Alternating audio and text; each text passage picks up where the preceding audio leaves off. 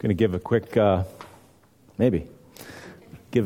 plug for the book of the month. And it is actually just 1 month this time because it's only that big, small, okay? But this book is really, really important. I wouldn't say this for all the books of the month just because I want to be realistic.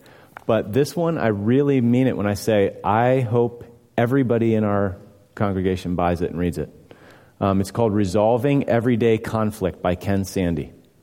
Okay, so might be particularly relevant at this time of year when sometimes holidays together for you and your family may not be, filled with wonderful, sweet, harmonious times. It could be really painful and filled with conflict.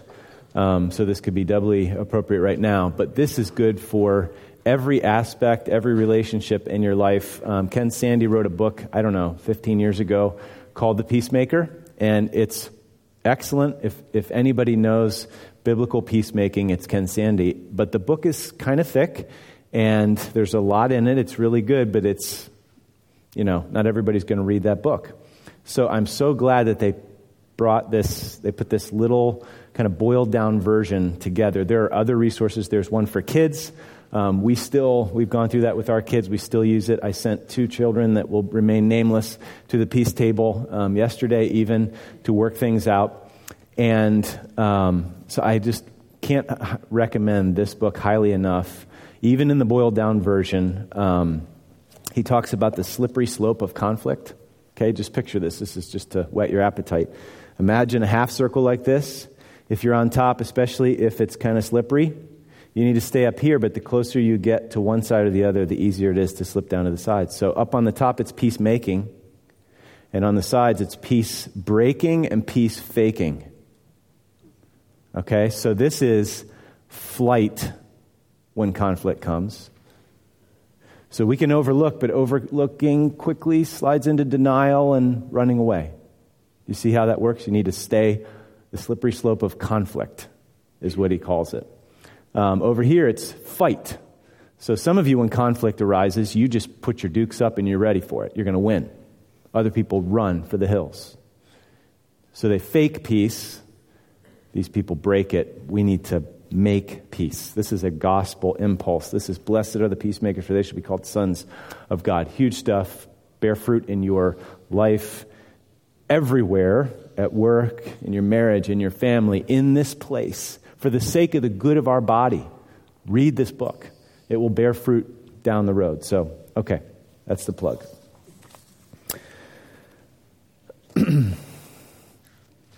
We are going to be in Luke 18. We're actually going to finish Luke 18, Lord willing, this morning. We'll take next week out of Luke, and then I think we're going to begin 2013, looking again at our vision and values, and then we'll be back in Luke 19 early in the new year. So if you want to turn in your Bibles to Luke 18, the text for this morning is found on page 1047. While you're turning there, I want you to think about a couple scenarios here. What if you were a college basketball coach and your assistants, okay, these are guys or ladies if you're a female coach, female team or whatever, people that you worked with for years, and they kept embarrassing you by betraying this complete lack of grasp on your offensive and defensive strategies. Okay, so maybe these kinds of clueless moments came in interviews, after the game, or in university event settings or other social venues, and it's just so embarrassing, so ridiculous. What would you do if you're the coach, if this just kept happening? Or, to change the picture, but it's the same idea, what if you were the owner of a roofing company or a framing company or, fill in the blank, and the guys on your crew that you personally trained kept displaying this complete lack of proficiency with your trade? What would you do? I mean, you can imagine how we could multiply examples here, okay? I think you get the idea. We'll talk about this at the end, but being a disciple of Jesus Christ is actually something, and wonderfully so, completely different than being an employee or being an assistant coach like that. Like I said, we'll talk about it more at the end, but maybe just keep that in mind as we go through. We're going to read verses 31 to 43, and then we're going to pray again briefly, and we'll dive into our study. So, then Jesus took the 12 aside and said to them, "Behold, we are going up to Jerusalem, and all things which are written through the prophets about the Son of Man will be accomplished. For he will be handed over to the Gentiles and will be mocked and mistreated and spit upon, and after they have scourged him, they will kill him. And the third day he will rise again." But the disciples understood none of these things, and the meaning of this statement was hidden from them, and they did not comprehend the things that were said. As Jesus was approaching Jericho, a blind man was sitting by the road begging. Now, hearing a crowd going by, he began to inquire what this was. They told him that Jesus of Nazareth was passing by, and he called out saying, "Jesus, Son of David, have mercy on me." Those who led the way were sternly telling him to be quiet, but he kept crying out all the more, "Son of David, have mercy on me." And Jesus stopped and commanded that he be brought to him. And when he came near, he questioned him, "What do you want me to do for you?" And he said, "Lord, I want to regain my sight." And Jesus said to him, "Receive your sight. Your faith has made you well." Immediately, he regained his sight and began following Jesus, glorifying God. And when all the people saw it, they gave praise to God. Let's pray. Father, would you please open our eyes to see wonderful things in your word this morning. You are the God who gives sight to blinded sinners like us, who naturally, and because of the work of the evil one to blind the minds of unbelievers, we are people who are blind lest you open our eyes. And even once you have opened our eyes to see our sin and to see Jesus as the only Savior and our Savior, we can easily become blinded because we've got our eyes fixed on the wrong things and we're captivated by the wrong things. And we pray that you would train our gaze this morning on Jesus. And I pray that by your grace we would love what we see and we would follow him. In his name we pray. Amen. Okay, so last week we saw a rich young ruler who approached Jesus to ask him what he needed to do to inherit eternal life. Even though this guy was moral, okay, I've kept the commandments since my youth, these love your neighbor commandments, he did not have childlike faith. He didn't see himself as a humble, helpless receiver. Okay, Jesus exposes that unbelief by showing him that he really loved his money more than God. Okay, he did this cost-benefit analysis when Jesus said, "Go sell all you have, give it to the poor. You'll have treasure in heaven." Like the kind that moth and rust can't touch and thieves can't come in and steal. That kind of treasure. And he looked at that and looked at his wealth and turned and chose the monopoly money. So he was blind to his need. And so Jesus says to him and to everyone listening, how hard it is for those who are wealthy to enter the kingdom of God. It's easier to thread a 1,000-pound camel through the eye of a needle than for a rich man to enter the kingdom of God. To which all these people around respond, then who can be saved? They were impressed with this guy. He's powerful, he's rich, he's obviously blessed by God, he's moral, he's kept all the commandments, he's approaching you. I mean, this guy's like a model of discipleship. He wants to know what else he needs to do to get in. Peter then pipes up, "We've left everything to follow you." And Jesus responds, "Any sacrifice in this life for the sake of my kingdom will receive many times more in this life and everything in eternity." In other words, there's no ultimate sacrifice in the Christian life. So then on the heels of this, Jesus takes his disciples aside and reminds them again of where they're headed. Okay, where he is headed and where they are headed if they're following him. So, if you've been around at all in Luke, or even if you haven't, you need to know this about Luke, is there's this thematic emphasis on the journey to Jerusalem in the book of Luke. Okay, it stretches from 951, should do it backwards, 951, which is when Jesus set his face like flint. He determined to go to Jerusalem, of course, to die, all the way to 1948, okay, which is when he's actually in Jerusalem and, his suffering is about to begin before his death on the cross. So we'll look at chapter 19 in the new year. But this emphasis on the road to Jerusalem has a couple of significant connotations to it as you go through the book. The two main ones are, one, the divine necessity of this journey. Okay, God has a plan. Jesus is fulfilling this plan. He's not backed into a corner when he arrives in Jerusalem. He's not betrayed helplessly, beaten and put to death as a victim. That's not the case.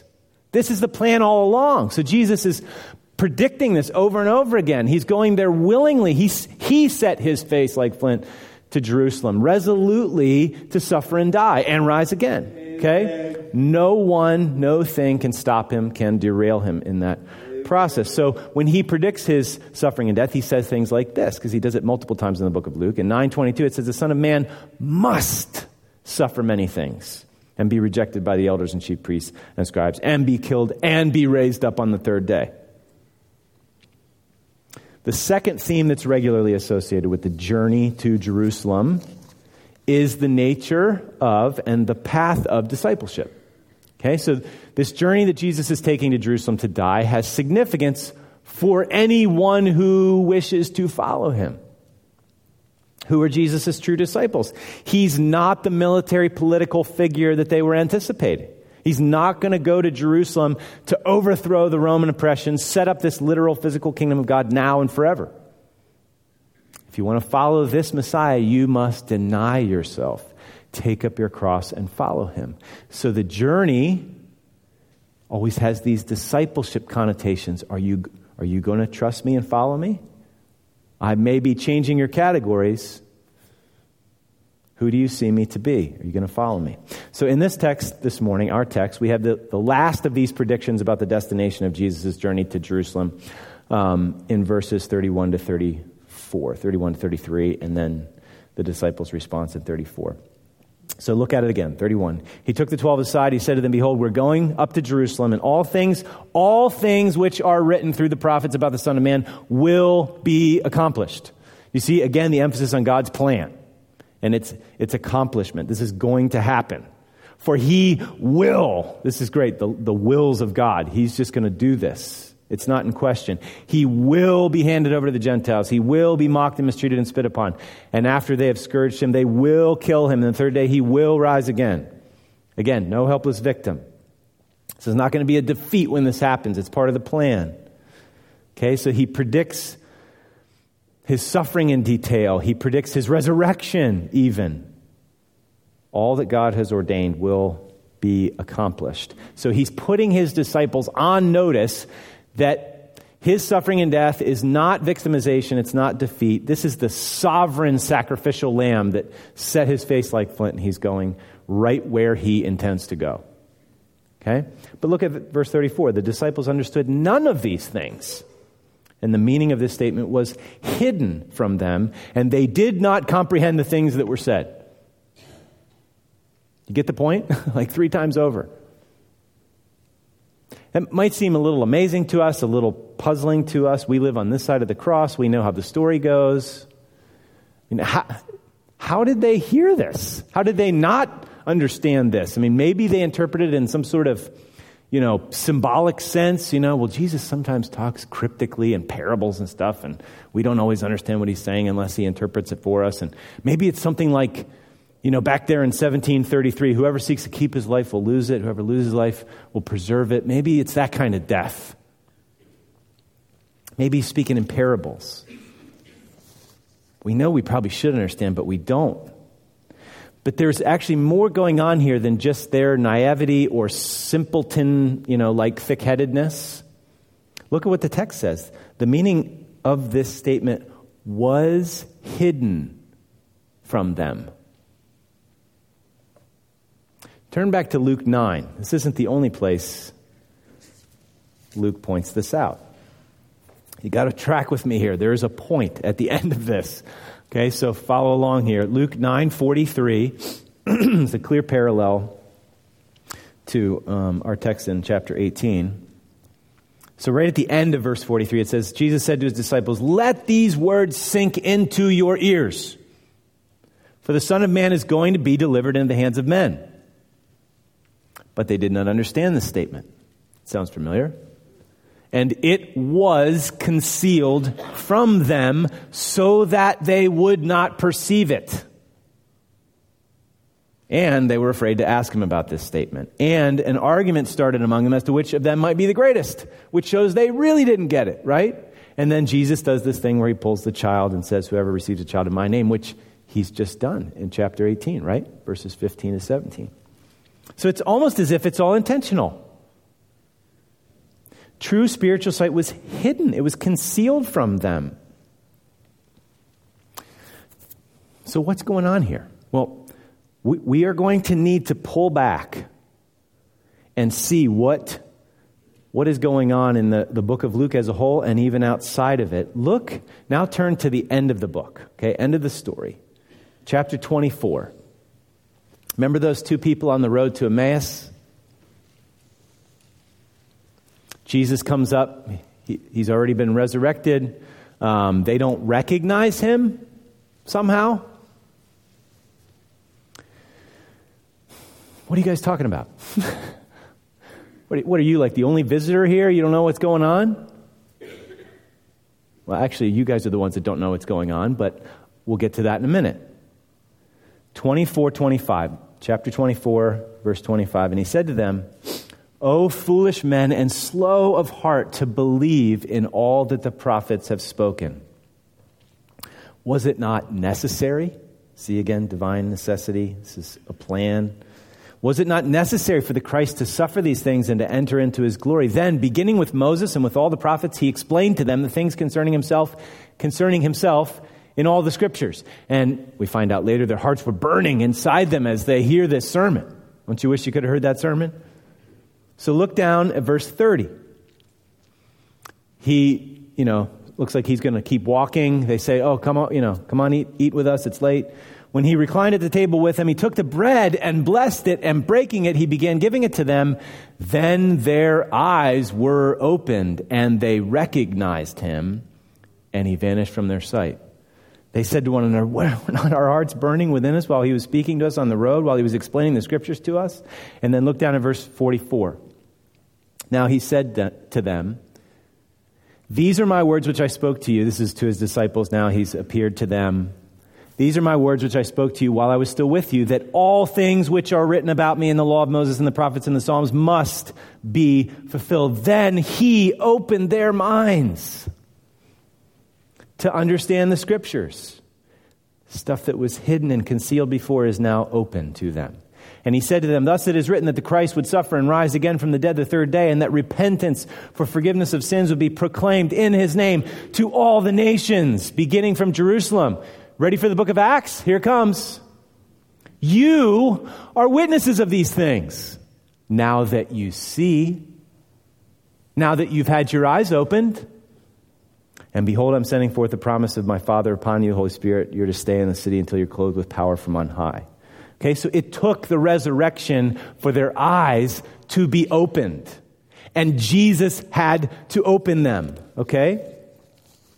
Now, it is quite likely that Luke, under the inspiration of the Holy Spirit, is doing some very interesting, important things in his gospel with the themes of sight and blindness. Okay? Look back at our text. You remember how Peter, he says, "Behold," it's back in 28, last week's text. "Behold, look, Lord, look." This is a sight word.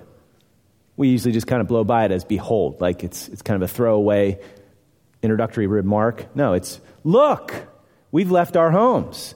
Then Jesus says in verse 31, "Look, we're going up to Jerusalem."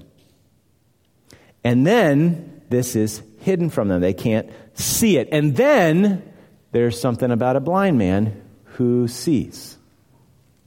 So this stuff is all pretty interesting. We should see that maybe there's something going on here with blindness and sight.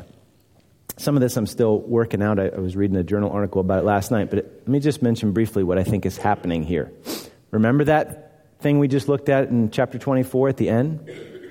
When was the last time in the Bible that you heard the language, then their eyes were opened and they knew? Anybody? The garden. So Jesus broke some bread, and in giving it to them said, he revealed himself to them. Then their eyes were opened and they knew. What happened back in Genesis 3:7? Then the eyes of both of them were opened and they knew that they were naked. And they sewed fig leaves together.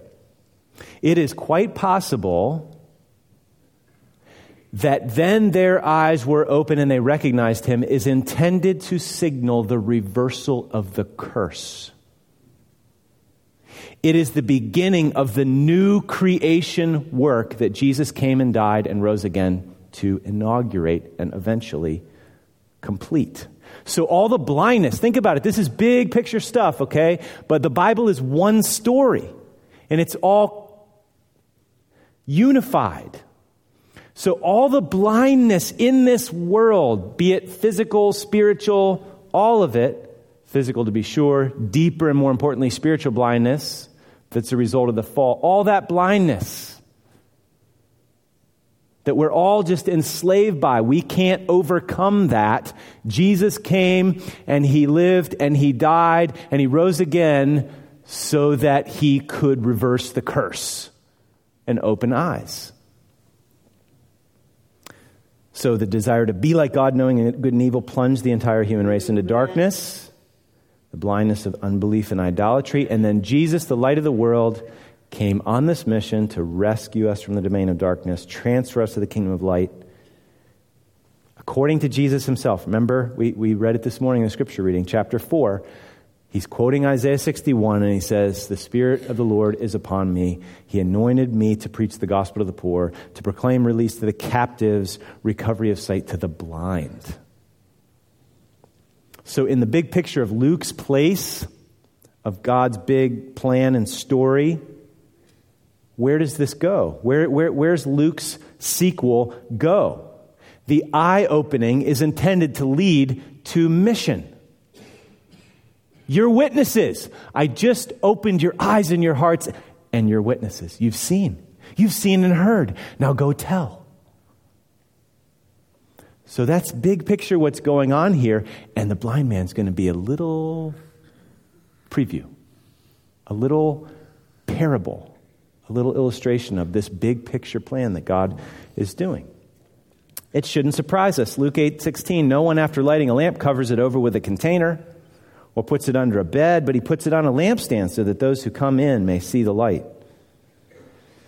So it shouldn't surprise us that what follows these verses about look, Jesus. Oh, no, look, disciples.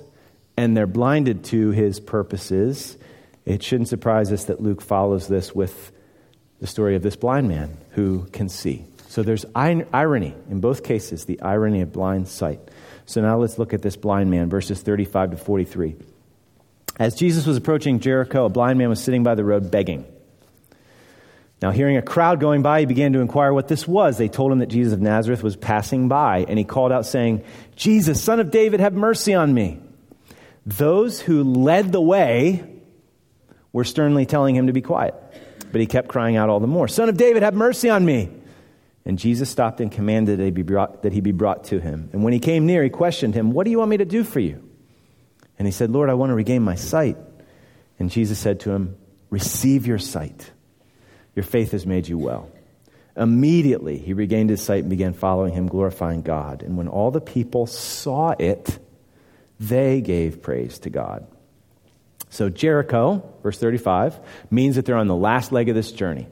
Okay, they're only about 20 kilometers from Jerusalem. So the journey's drawing to a close, which means the Passion is coming. The reason why he's going to Jerusalem, we're going to find out. Most likely these are, sojourners heading up to Jerusalem for Passover is pretty normal. But a crowd like this, a little abnormal. So there's this blind beggar, and he's wondering what all the commotion is about. His blindness would have forced him in that day and age to be a beggar. Okay, he didn't have any other options open to him. And in the social stratification of the time, a blind beggar was viewed as an expendable. So this group of undesirables was actually lower than the peasants and actually lower even than the unclean and the degraded. This is the lowest of the low if you are this blind beggar type. So he gets wind that, the passing crowd means that Jesus of Nazareth is passing through. Okay, obviously Jesus' reputation had preceded him. News spread fast about this teacher, this wonder worker or whatever. But this man displays some remarkable insight into the person of Christ. He is the only one in the Gospel of Luke that refers to Jesus as the Son of David. He cries out and begs for mercy from the Son of David. You know what that title, what the connotations are with that title? It's amazing that title's on this guy's lips. We haven't heard those echoes about David and the forever king since chapter 1. The birth narrative. That's why I read that this morning. This is a messianic, a kingly title. Remember what the angel said to Mary? He will be great and be called the Son of the Most High, and the Lord God will give him the throne of his father David, and he will reign over the house of Jacob forever, and his kingdom will have no end. And then the angels, remember with the shepherds? Don't be afraid. Behold, I bring you good news of great joy, for which will be for all the people. For today in the city of David, there's been born for you a Savior who is Messiah, Christ, the anointed King, who is Lord. Okay, so there's all these connotations with this title. And it's on nobody else's lips but this blind beggar in the book of Luke. You remember back in 2 Samuel, don't take the time to turn there, but God made a promise to David that he would build him a house, a dynasty. He promised, your house and your kingdom shall endure before me forever. Your throne shall be established forever. So the son of David was this messianic king that they hoped for. He'd come and deliver from enemies and establish the throne and the kingdom of God forever. So here's this blind beggar referring to the peasant carpenter Jesus. Isn't this Joseph's son? As the son of David, the heir to the throne of the dynasty established by God. Does he really believe? Does he really see Jesus as the forever king that was prophesied? So immediately he's shushed by those who were leading the pack. Who's that? Is that the disciples? We don't know, but they were the ones leading the pack. And it's reminiscent of how the disciples rebuked and sought to push back those bringing the infants and the children, just a few verses earlier, right? Remember that? Back in 18:15. So, these people in the crowd rebuke the blind man in order to push him away from Jesus. They are hindering a little one from coming to him. They should have known better. Not only because Jesus welcomed the little children, but you know what? Back in the law in Leviticus, it says you shall not curse a deaf man, nor place a stumbling block before the blind. Certainly literal. But here, metaphorically, they're putting a stumbling block, trying to, before the blind. And this is exactly why Jesus came. I came to proclaim sight to the blind, recovery of sight to the blind. But they don't get it. So once again, like they did with the infants and the children, they're saying basically, you're a nuisance. You aren't worth Jesus' time. You're one of the expendables.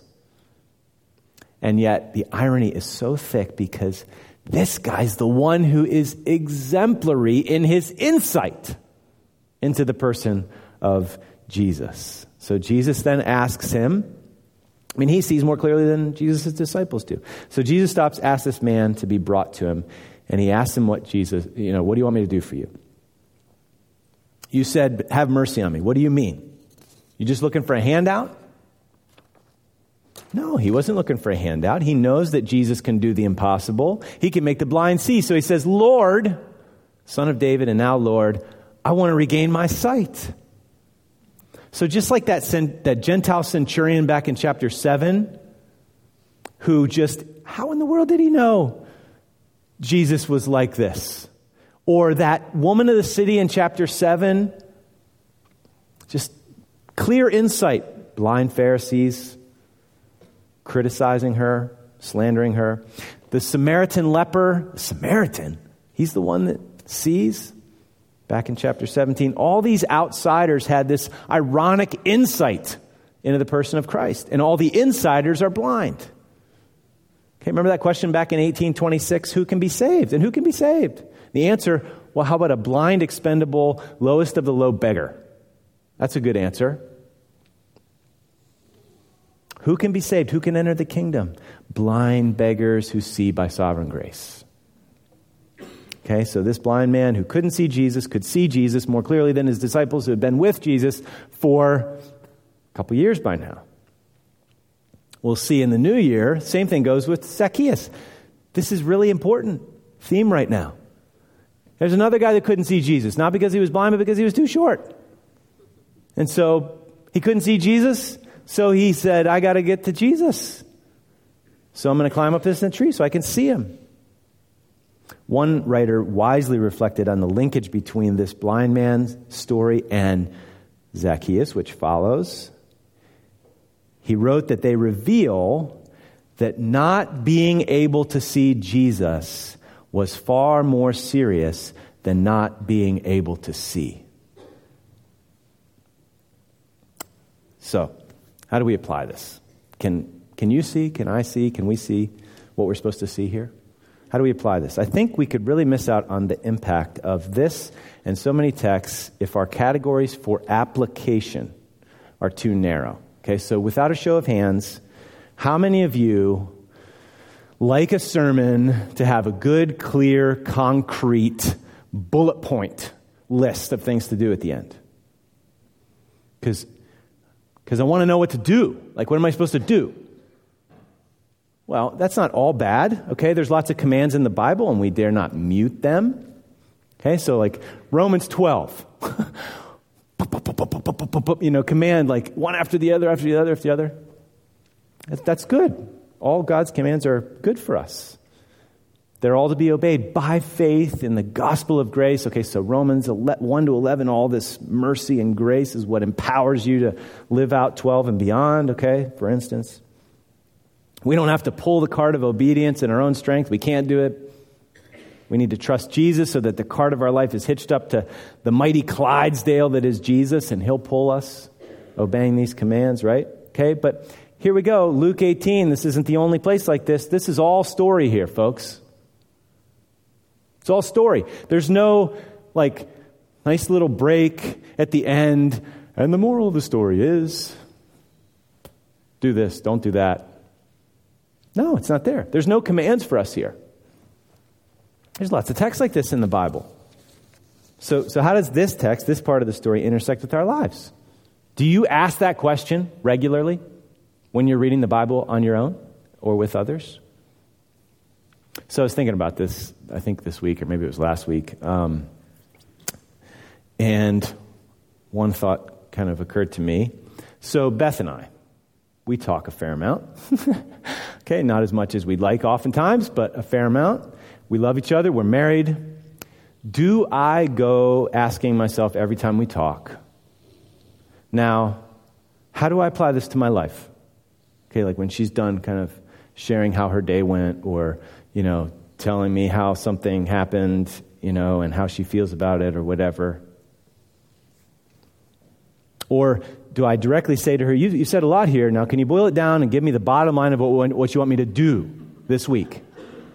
Okay, now actually, husbands, for some of you that might be a good thing for you to actually say, but that's a different message. Do I say, when you give me direct commands, Beth, then I know how what you say applies to me. Otherwise, what you say might be nice, maybe even important, but I don't know what in the world it has to do with me. And what's for lunch?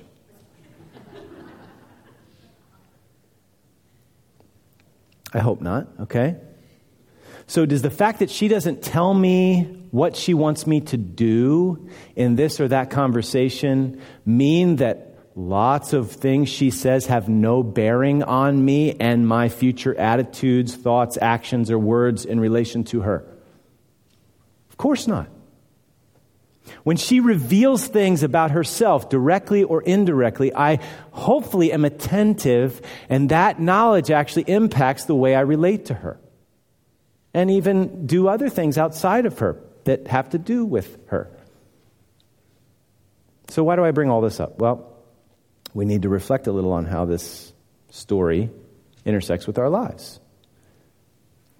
And I think one of the things we need to see is that the character of our Savior is revealed here, and seeing it is exactly the application. We need to see it. We need to love it. We need to just be attentive and drink it in so that it affects the way that we live. So go back to those opening illustrations. Jesus is not an employer, folks. He's not a recruiter looking for a few good men or women. He takes the nothings and the no ones and the zeros and the failures and the helpless and the weak and the needy and the broken and the sick and also the ones that think that they are strong and think that they're something, and he makes them what he wants them to be. He's not taking applications and looking for impressive resumes. I mean, imagine reading Acts. Imagine this. Imagine reading Acts and seeing how the disciples, the apostles, were so bold and courageous. If they had all been, in the Gospels, just at the top of their game, the top of their class, they're the ones with the peculiar insight into the purpose and the person of Jesus, left and right. Would you take heart from that? You would probably dismiss so much of this mission because it couldn't possibly apply to you, because you're not a super person, super spiritual apostle type person. So would you think that you could go and make disciples? No, but listen to the story. Pay attention to the story. Instead, let the blindness, let the thick-headedness of the disciples sink in. This is great. This is really good news. Let the insight of a nobody, an expendable, a blind beggar sink in. The thickness of the disciples doesn't lead Jesus to say, "Oh, I got to get myself a new team. These guys are pathetic." No, this is an opportunity to display the reality and the power of the gospel. We don't need to be good enough, smart enough to follow Jesus. The only ones who can truly follow Jesus are those who know they can't. And sometimes we need to be shown that we can't. It was a gracious thing for Peter to deny Jesus 3 times. That was a gift to him. Bull in the china shop that he was. The things that are impossible with man are possible with God. Jesus is not looking for a few good men. Jesus is looking to make spiritually dead people alive. He's seeking lost people to find. He's looking for sick people to heal. He's looking for enslaved people to free. These guys, we should just pay attention whenever we see their thick-headedness and go, yes, there's hope for me. Yes, there's hope for me. These guys changed the world. So again, this week I was just thinking about this a little bit and thinking, you get this picture, this beautiful picture of this Pied Piper figure that is Jesus. Okay, playing beautiful gospel music. At first it's actually dissonant in the ears of people who are self-confident and self-assured, think that they know what they're doing, and they really have a resume to offer God. But the people that are poor in spirit, they know they've failed, they know they're broken, that they're a mess. They hear this gospel music, grace for the broken and sinful and weak and needy and helpless, and he's walking through this war zone of wreckage that's all a result of the fall. oh, we could really see if we eat this. Blindness comes in. Brokenness comes in. So he's walking through this war zone of wreckage, and his grace he's this light just bouncing brightly through the dark war zone. And his grace is opening eyes and hearts and freeing slaves, leading this parade of happy, healed, helped people who follow after their hero, follow after their healer, follow after their Savior. Isn't this great? And then as we go, we're following him, we're praising him, we're glorifying him. Others are going to see this parade. They hear it, they're going to give praise to God, and they're going to want to join the parade. I mean, this is good news. Anyone can qualify for this kingdom. And anyone can be an effective representative for this kingdom. Guess what? At this point in the story, the blind beggar becomes a better witness than the disciples who've been with Jesus for a couple of years. The weaker, the better. All the more opportunity for the king to show the sufficiency of his grace, to show how his power is perfected in our weakness. Okay, so we're going to close with the first verse of Amazing Grace. Very appropriate. Amazing Grace, how sweet. Is it sweet? How sweet the sound. If it's not sweet, we need to, Lord, would you just unclog our ears? What kind of worldly cotton yuck do we have stuffed in our ears that we can't hear this as sweet news about your amazing grace? I once was lost, now I'm found. I was blind, but now I see. Let's pray.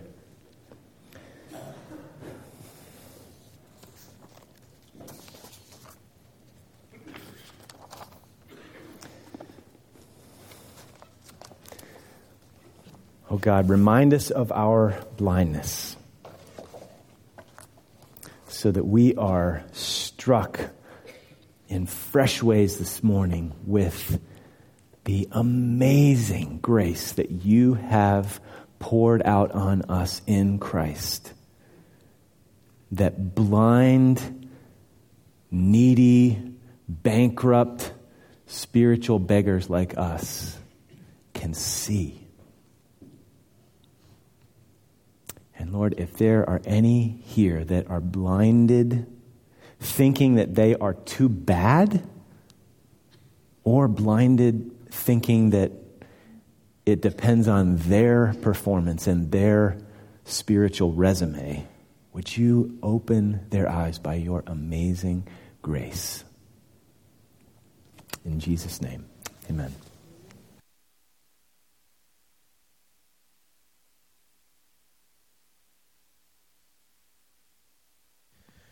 I trust that